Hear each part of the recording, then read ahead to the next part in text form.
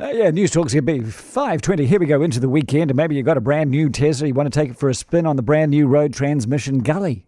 Well, you're being warned that there is no charging stations along the Transmission Gully Road. The new motorway, by the way, is also steeper than the old route. And so EV owners are being told to prepare to lose more charge than they used to. So what does all of this mean? AA Motoring Affairs General Manager is Simon Douglas. Hello, Simon. Good afternoon. How are you? I'm great. So tell me, how long is this stretch of road again? It's about 27 k's long from end to end, and it does have some steeper gradients than people are possibly used to. So about 8% and 10%, depending on whether you're going north or south. But those aren't unheard of. I heard somebody from Waka Kotahi say it's about the same as the Bombay Hills south of Auckland. So, it's not unusual, but motorists will be a little bit surprised. All right. So do you think EV owners have a little bit too much range anxiety? Because not only are there no charging points along that stretch of road, there's also no service stations. Look, at 27 k's and with one end landing in Wellington, you've got plenty of options for charging up or for fueling up, whatever is your medicine that your car takes. So be prepared. I think EV owners will notice that it takes a bit of extra charge to get over. But from what I have seen, most EV owners are pretty well aware of their range, and it's just a matter of making sure you're topped up before you're heading off.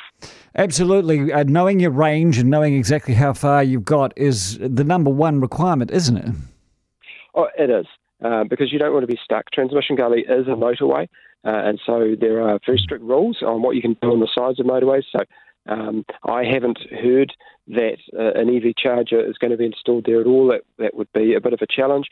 But, jump onto the AA's website or ChargeNet website, and you can find out where all the public chargers are in Wellington and in the coastal towns along the way, where you pop off and get a top-up if you find yourself a bit underprepared. I haven't driven the road, but it looks to me that basically there is nothing for quite a stretch. So there'd be nowhere that you could potentially put a charging station or a service station or even, a cafeteria.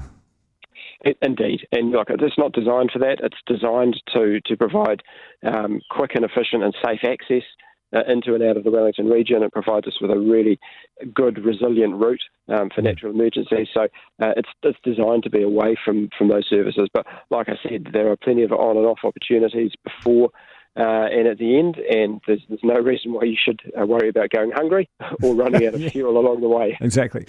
Hey, so you're about to knock off work and go and drive on Transmission Gully for the very first time. It's actually quite exciting going for a drive on a brand new road, isn't it? I'm looking forward to it. I enjoyed driving the Kapiti Expressway when that opened. I was, really stunned at what a fine piece of infrastructure it was, and Transmission Gully's next level from what I hear. Yeah. So in a transport geek kind of way, I'm really looking forward to the afternoon. Excellent stuff.